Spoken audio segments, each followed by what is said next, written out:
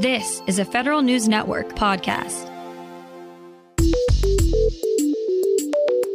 Coming up on today's Federal Newscast, GSA is making it easier for agencies to find Native American companies to contract with thanks to a new online tool. CISA adds new faces to its top leadership team's cybersecurity division. And a collaboration between U.S. Cyber Command and industry that helps defend against cyber attacks is expanding. Those stories and more in today's Federal Newscast.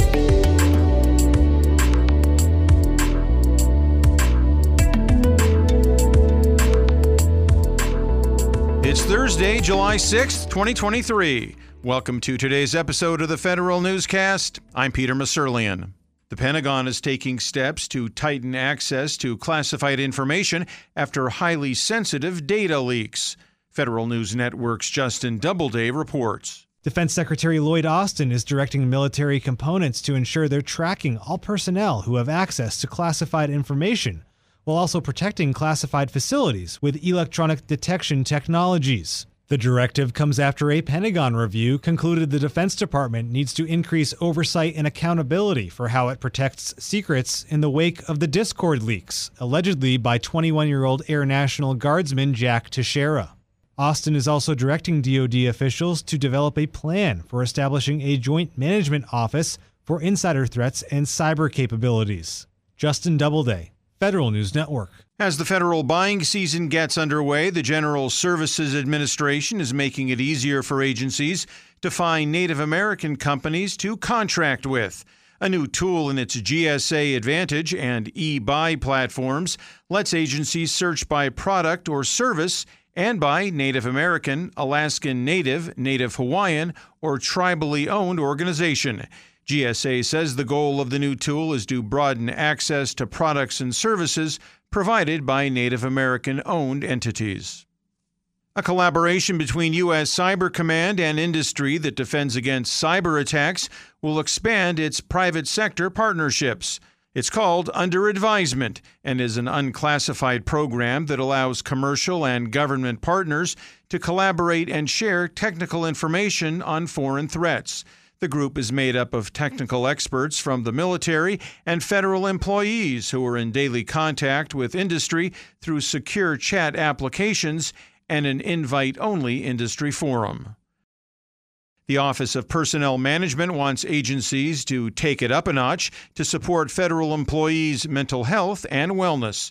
Federal News Network's Drew Friedman has the details. Employee Assistance Programs, or EAPs, have traditional offerings to help feds through personal and work-related issues, but OPM is encouraging agencies to offer even more resources. These can include things like fitness classes, health and wellness seminars, suicide prevention trainings, and peer support programs. And helping feds' mental health has a ripple effect, too.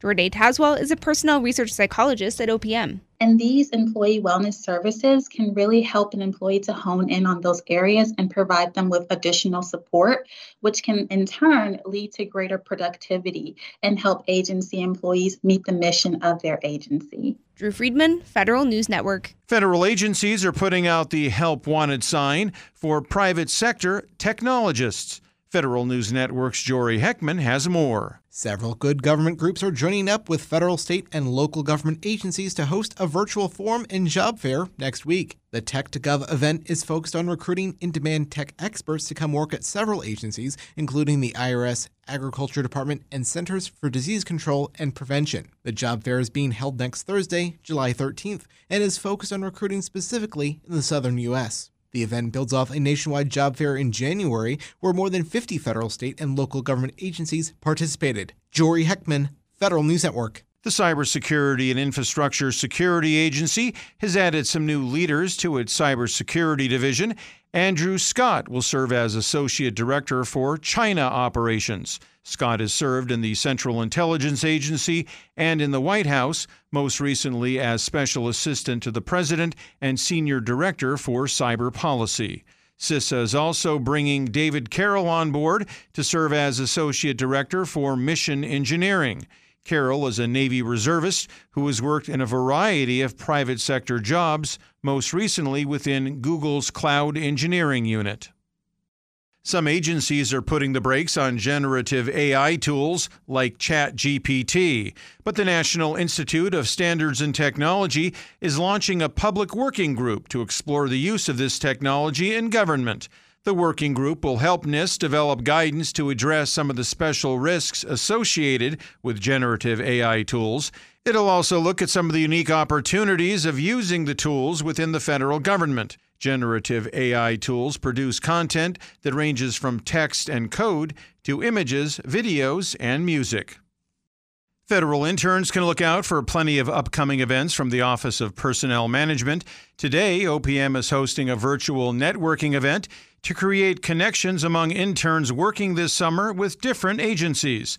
And later this month, OPM will host resiliency workshops and a memo writing class, along with a National Intern Day at the end of July with Transportation Secretary Pete Buttigieg.